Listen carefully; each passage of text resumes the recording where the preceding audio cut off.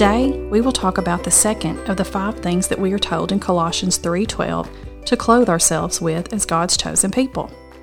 First, let's say our verse for the week together. Therefore, as God's chosen people, holy and dearly loved, clothe yourselves with compassion, kindness, humility, gentleness, and patience. Colossians 3:12. Let's look together at kindness today. Kindness is the quality of being friendly, generous, and considerate. When we are kind to others, we should not expect something in return and look out for the needs of others.